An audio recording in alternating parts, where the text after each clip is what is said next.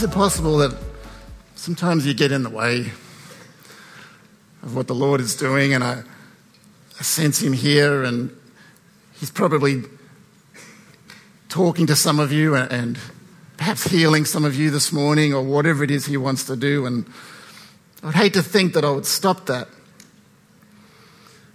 And so as you sit there this morning, just know that Jesus is here right there beside you. And I encourage you just to open your hearts and your ears to him today, for whatever it is that he wants to say to you. And if that means you have to block out the sermon, then that's okay too. You can sit and pray for half an hour if you need to. That's okay too. Before I get started, just to let you know a couple of things that are going on. Just to let you know, we are still working hard behind the scenes, moving forward with our Heart for Hills project, the building project. I'd love to see something get started like that we can actually see with our eyes soon, but the reality is that there's background work that has to happen first. And this week there was a bunch of consultants here walking the property and looking at plans and doing their part to submit to the council in the next couple of weeks. That's exciting, by the way. Things are moving forward. Things are happening. We're still in, we're in a 3-month period where we're using 3 months of your pledges and giving to show to our finance organisation that we can support the loan that we are proposing to have. And so I just remind you again, if you did pledge that, don't forget to start that giving process if you can.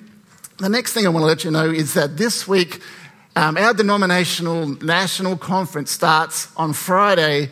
It's in a really, difficult part of the world that you don't want to be in. It's in Phillip Island down in Victoria, right? But it's going to be fantastic, and there's going to be a group from this church that are going there. In fact, Hills Church has been asked to support the main auditorium. So we'll be doing the production and the worship and facilitating all that sort of stuff, humbly doing those things. And so that's exciting for us. I want to ask that you would pray for us. I want to ask that you pray for our denominational leaders. So you know that Rex, our national superintendent, Pastor Rex, he is part of this church. He's a member of this church. And so we should be the ones praying for him this week, okay? And for whatever it is that God wants to do within this little branch of his kingdom, the Wesleyan Methodist Church of Australia. And Pastor Lex will be there and others as well. And so would you keep us all in your prayers? Next, I've already mentioned this a few times, but I'm going to keep mentioning it. In February, every Wednesday night will be a month of prayer and fasting.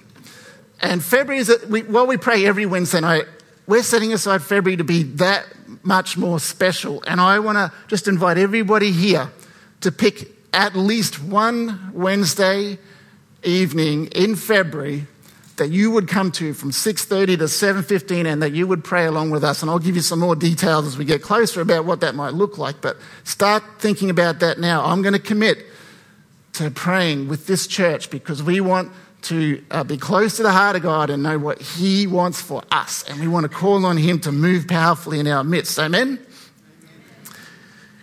Lastly, starting at the end of February, we'll be doing a church-wide Bible reading program together called Immerse. Where, yes, I am so glad that one person here is excited about this. And it's because there's two. There's me as well. Now, I know you all are. Listen, church, together, we are all going to read the whole New Testament. Isn't that great? Yeah. And I'm going to give you a Bible to do it in. This is an NLT translation, but it's been reorganized, not changed, just reorganized so that there's no verse numbers, chapter numbers, columns, cross-references, footnotes, and all the other stuff that we added in to make it better. But all that stuff is stripped away. Apart from it being in English, it'll be close to how the original writers wrote it. And we're going to read that together, and I'll let you know some more about that when it comes up. But that's going to be exciting. We're going to be preaching from what we're reading each week here on the Sunday. All right. We started last week a new series from the sermon that Jesus preached on the side of a mountain, otherwise known as the Sermon on the Mount, which sounds like a good name to give it, given that that's where he was. And so today is week two on that series. And I've called this series Mountain Retreat because it reminds me, when I read this Sermon on the Mount idea, it's nice to know that Jesus took a group of people away up onto a mountain for something that I think looks like a retreat, like we do now. When you go up to Mapleton or we go up to Mount Tamborine or something like that, and we just spend time with God and we do some discipleship and some teaching and people preach and we pray together and we worship.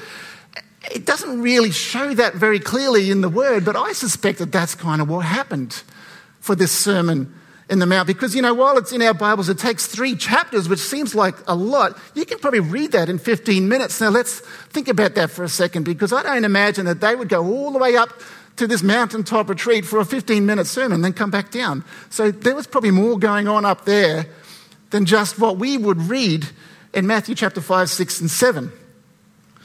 I think that we can assume that this was, at least a day's worth of discipleship going on. I imagine that Jesus maybe even broke them into small groups and they would have talked about what he said. And there was probably sessions even, maybe. I don't know. I'm just thinking creatively about what this may have looked like. Because when we read through these chapters, there's lots of different topics that Jesus covers. And so I suspect that, he would say, when you come together at 11 a.m., we're going to talk about this certain topic. And there was probably more than what Matthew recorded in here. In fact, I'm fairly sure that there would be. In fact, we know Jesus said more than what was even in the Bible, because John says right at the very end, remember, he says something along the lines of, if we were to write down everything that Jesus did and said, the world couldn't contain all the books. So there was more than what even our Bible says. However, we know that the Bible is inspired and inerrant. So what God wanted us to know down through the ages was written down. That's important to keep in mind. We got the bits that are important for us to know, but I'm just trying to paint a picture for you. There they were on the side of a mountain, and Jesus was there, and he was teaching, and he was preaching, and they were listening, and I'm sure that they would have had times to talk about what he was saying. So here we go. We're moving into the second week. We're in Matthew chapter 5 and we're up to verse 13. Just picture yourself on the mountain. Jesus is there and he's speaking to us. You are the salt of the earth. But what good is salt if it has lost its flavour? Can you make it salty again? It will be thrown out and trampled underfoot as worthless. Jesus says, you and me are the salt of the earth. Not the person sitting next to you. You are the salt of the earth. Now, I've called this sermon Being Salty Without Being Salty. Okay? Because I've noticed that in today's language, being salty is now something different. It's a negative thing. Once upon a time it was a compliment to say that someone was worth his or her salt. Well, now it's not a compliment. It's something completely different. Apparently, it's a negative.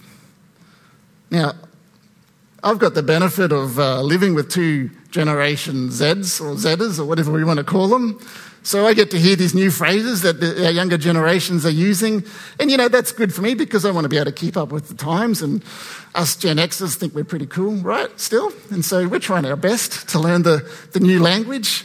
So for those of you who aren't up with it, I'm here today to tell you that apparently being salty is not a good thing now. When someone accuses you of being salty, they're saying that you're being a bit angry, a bit defensive, maybe a bit mean or something like that. Have I got it right, Gen Zs? They're all nodding. I guess for them it's kind of a gentle, humorous way of pointing out that you're not really behaving that behaving very well or responding very well to the situation that you're in. In fact, it's the opposite of the saltiness that Jesus was talking about, because when Jesus calls us to be salt or to be salty, he's not talking about something negative. It's definitely, absolutely a positive. So if you're under the age of 30 today, rewire your brain just a little bit. Today we're talking about salty being a good thing. Are you with me? Yep. He's talking about being a very specific kind of flavour, and that flavour is a kingdom flavour. We add the right flavor and we add something very positive to the world that we are in, which is my first point today. Salt adds flavor. Who here today, when you sit down to a special meal, prefers flavor over bland? Come on. Now, if you've known me for any length of time, you know that my favourite chicken is Nando's chicken. We seem to eat it here a lot. It's just the way it's going to be. Because the flavour is so good. Especially, by the way, the new halloumi wrap or burger that you can get. Yeah. Who's joining me at Nando's after? Oh, sorry, there's a special lunch going on. When we're being the salt in our community, we bring something that tastes good to people. It tastes good to the kingdom. People encounter love and grace and friendship. They encounter life. It tastes good. By the way, if the flavour we give seems good to people, but it's not good to the kingdom, and it's contrary to the word, that's the wrong flavour. In fact, that's fake flavour right there. It's like putting equal in your coffee, right?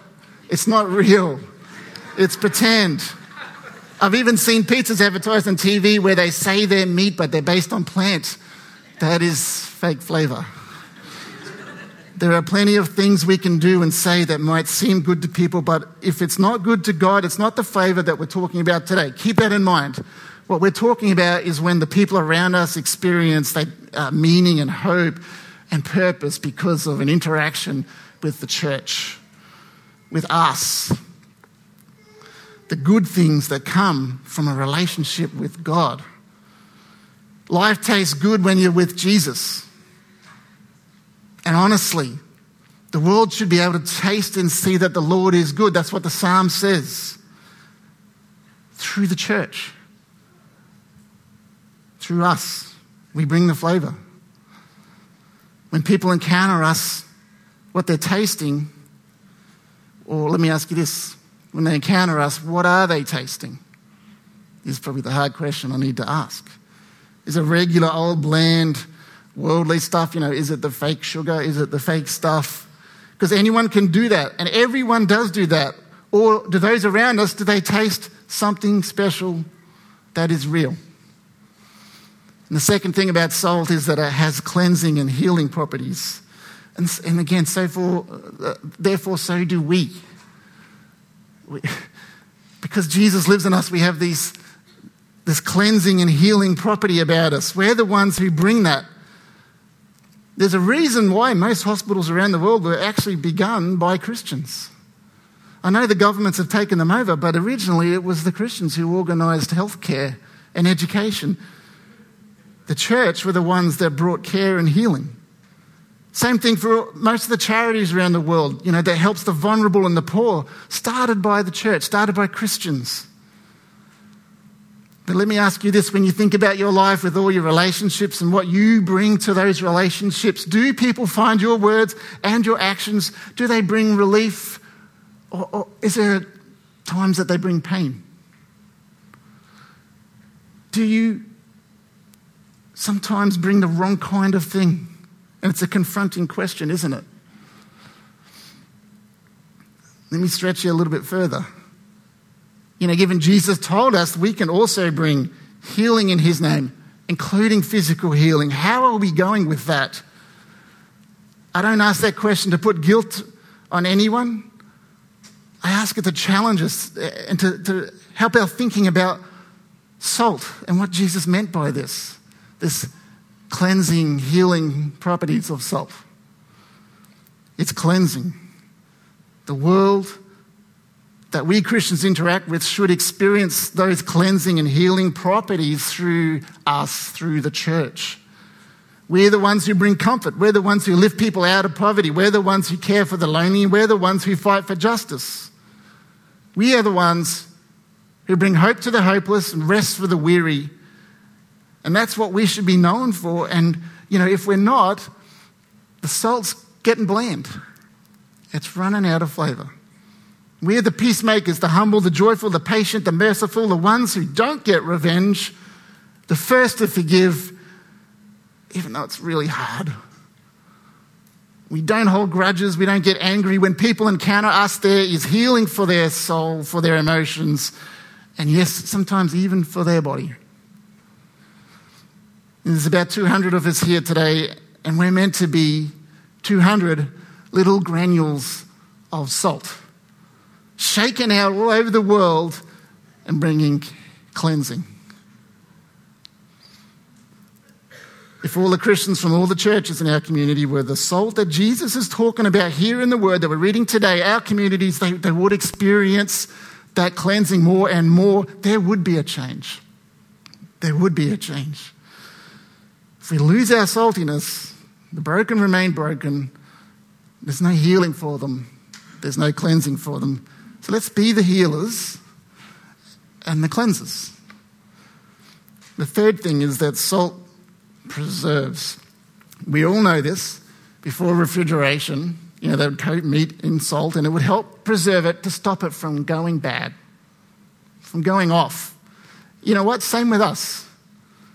Sprinkle salty Christians into a community, the good kind of salty, and that community has the support it needs to hold back the stink, the decay, and the evil that communities can slide into when they start to pull back from God.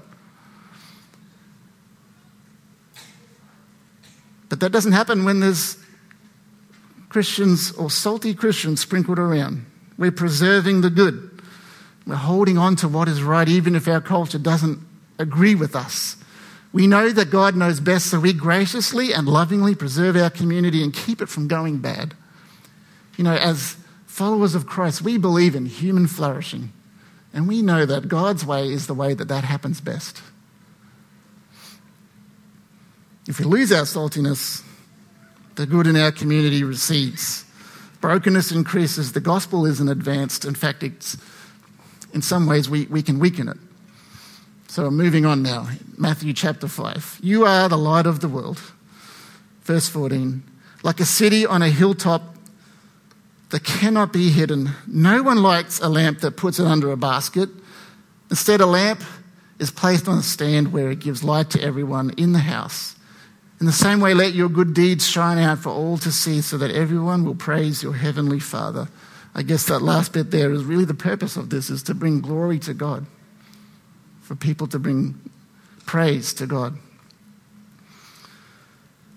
Being salt and light, Jesus linked them together. They kind of work hand in hand. We're not only cleansing and preserving and bringing flavour. According to Jesus, we are the light of the world. Now, I know Jesus is the light of the world, but he lives in me and he lives in you. And he said the very words right there, you are the light of the world. I'm not trying to take anything away from Jesus by saying that. I'm saying that he lives in you, therefore you shine brightly. When I think of light, here's the three things. Now, I did mention these on our Christmas carols night, but I'm just going to expand on them a little bit more for you today. The first thing is, light shows the way. Remember my story about being in the caves in Thailand when the torch they gave me went flat. And I couldn't see where I was going, and it was kind of scary.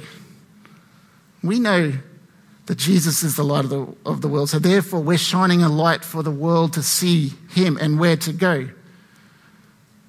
Without the light, our community is lost and directionless. Yes, the world is good at building economies and wealth and infrastructure, which is great. But without the true light that brings hope and restoration, those things are always going to be temporary and meaningless and eventually decay. What Jesus brings is real and lasting purpose to life that nothing else can. It's unique in that way. It's a meaningful direction to follow. When Jesus shines a light ahead of me, I can avoid stumbling around in the dark. I can avoid the pitfalls and I can stay on that right path. And without Jesus, I hate to think where I would be now, quite frankly.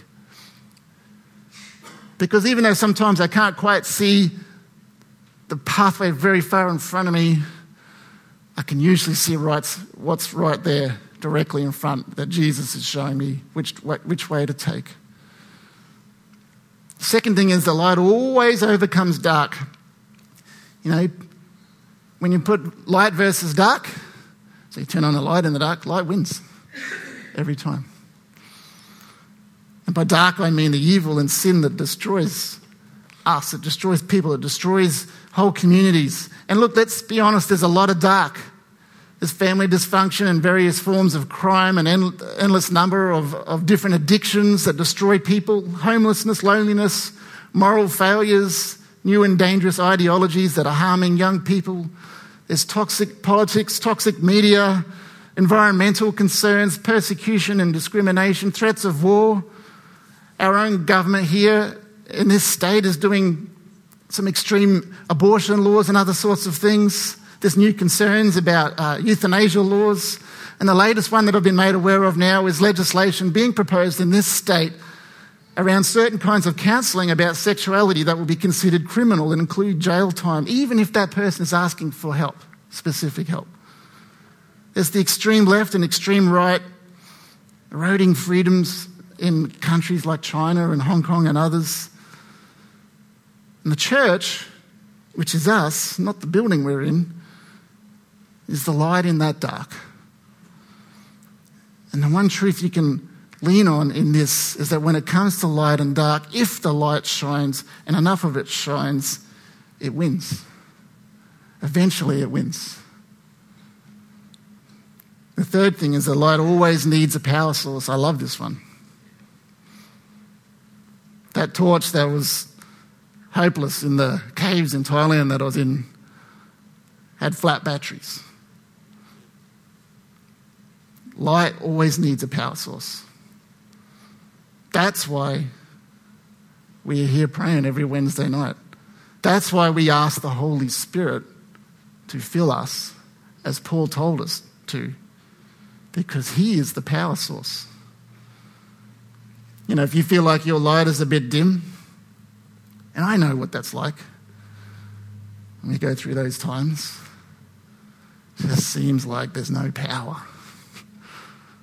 that there's nothing left. Then start with being in the presence of Jesus. Be alone with him. Start there and don't stop. Keep getting recharged. You get recharged by dwelling in the presence of God through prayer, through studying his word. You get recharged by coming to worship. Hey, anybody feeling recharged today? That's good. You get recharged by being part of a small group, hopefully. You get recharged just by serving the King. But you've got to keep the batteries charged. You've got to do what you have to do to keep those batteries charged. He is the power source. You go to him. And if we all do that, the light wins. There's two warnings from Jesus that we have read in this passage. We don't want to skip over them. And today I want to apply them to us as a church. These are from Jesus, so let's pay attention. Let's be serious about this. The first thing is a church without flavour is of little use to the kingdom. Ouch. To be honest, what I just said is a bit gentle. Let's just check the words of Jesus here because he's got the authority to come in a little bit harder, okay? So here he goes. What good is salt if it has lost its flavour? Can you make it salty again? If you it will be thrown out and trampled underfoot as... I don't even want to say it. Worthless. The second thing he says is that a church with no obvious good deeds is hiding the light of Jesus from the world. That was verse 15. No one lights a lamp and puts it under a basket. Instead, a lamp is placed on a stand where it gives light to everyone in the house. In the same way, church, let your good deeds shine out for all to see, not so that we can be prideful, not so that we can say, how good are we? But so that everyone will praise our Heavenly Father. In other words, so that people will see the light and encounter him. So it's possible, if we were to take Jesus' word seriously, and we do, for the church to be dark and flavourless. So the question is, what about us? What about Hills Church? Now, I don't think we are dark and flavourless. Praise God. We are shining the light in many ways. We do bring life and hope to people. I see that happen. And some of you here have experienced Many of you here have experienced that. But I just suspect God is wanting to turn up the power and the flavour. Brighter light, stronger flavour. Who wants some of that? For the light to shine really brightly in each of us. And the beauty of grouping lights together is that they make one really powerful bright light together. So we're in this together. We are more effective together. In fact, we are brighter and more powerful when we're together. And I know God is wanting us to have more flavour, to bring more healing, to preserve the good work that God is already doing in our world. And as I consider the fruit we've seen over the last few years, I have no doubt that there is more to come. If we shine brightly and our salt is filled with flavour, it takes all of us, and not just me, and not just the leaders, it takes all of us together. There is a promise in Galatians that I hold on to very dearly. And as I read it, the worship team are going to come up. But don't be distracted by them, because I want you to hear this. Galatians 6:9. So, let's not get tired of doing what is good. At just the right time, we will reap a harvest of blessing if we don't give up. We will reap a harvest of blessing if we don't give up. I believe this is a promise for not just us personally, and you can take it as a personal promise, but for us as a church corporately. I've seen too many churches and ministries give up, probably just before they were about to reap that harvest. My challenge to every single one of us here today is to consider the words of Jesus and apply them to us, each and every one of us. Apply them to us. Are we being salty in the good sense? Are we bringing flavour to the people around us, to the world around us? Do we preserve the good? Do we bring cleansing? Are we shining the light of Jesus brightly into the world that we live? Are we shining light into the life of the spouse that we live with and our kids that we live with, or our friends who we are close to, or our work friends, or our uni friends, or our extended family? Is the light coming from us, or are we sucking the light out of people? If I could be that harsh. Are you shining the light into your world around you? If every single one of us here today were the salt and light that Jesus taught in the mountaintop convention here, I believe we will see that harvest of blessing more and more. We will see the harvest. I'm talking about people coming to know Jesus and being made new. I'm not talking about all the fantastic building programs and numbers and seats and stuff like that. We will see a harvest of people coming to know Jesus and being made new. That's our job. Salt and light. Is this church going to be salt and light? I'm going to do something now to just stretch you just a tiny little bit. Can you stand with me?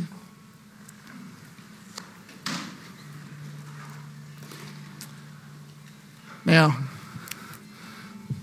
I'm going to ask us all to pray. I'm going to ask you to find someone near you and pray. If, however, when you hear me say those words, you say, oh no, I just want you to know it's okay. You can pray quietly by yourself. I give you that permission from here. I'm just saying it's okay. All right? But if you would turn to someone and pray, and if someone turns to you and you don't want to, you can tell them it's okay too. Would you turn to someone and pray? I want you to pray for a couple of things. I want you to pray for this church, that we would be salt and light, that Jesus will help us, that he will give us the power, the energy to be the light that he wants us to be and the flavour that he wants us to be. And then pray for each other. That same prayer. Lord, help me to be salt and light to those around me. And I'll tell you when it's time to stop. Would you do that now? Would you turn to someone? Let's pray together. Thank you, Lord. If you want to keep praying, you're welcome to do that. Lord, we invite you to your Holy Spirit to come in every way you want to, God. not in the way we want to, in your way, Holy Spirit, and to fill all of us here, God, and to fill us with your light and your power. Lord, that we would be the ones who bring life to this world. We wouldn't take from it, we would add to it, Lord. We would give to it. Lord Jesus, let this church be powerful like that, I pray. I pray for Hills Church, Lord, to be that bright, shining light in this neighbourhood, the bright, shining city on the hill that you talked about, Father, where there is a place of hope and healing and restoration that comes through you. I pray, God, that you will transform your church to shine brighter like that. Help us, Lord, as we go into the mission field this week even, to be salt and to be light as you would have us be. I pray, God, you would open up our eyes to see those opportunities, that we would have a heart for people like you do, God, that we would be quick to forgive, that we would be slow to anger, that we would be the ones that make peace where there is no peace, Lord Jesus. God, you are the answer to this world's problems. Help us to be your hands and feet and spread the good news of Jesus. God, I know you love this church and you love every person here this morning, and I pray this week that there would be a deepening relationship with you, God, that goes beyond what we have ever known before. I pray, God, that you would speak to us through your word clearly, that you would speak to us in our times of prayer and devotions. Lord, that we would be you would help us to be the change makers. You are the way maker. Help us, Lord, to point people to you, to put their hand in yours. Thank you for all your goodness and your mercy that we have received today. Thank you, Lord, that you are here and that you are our King and our Lord. And we give ourselves again afresh to you in the name of Jesus. Amen.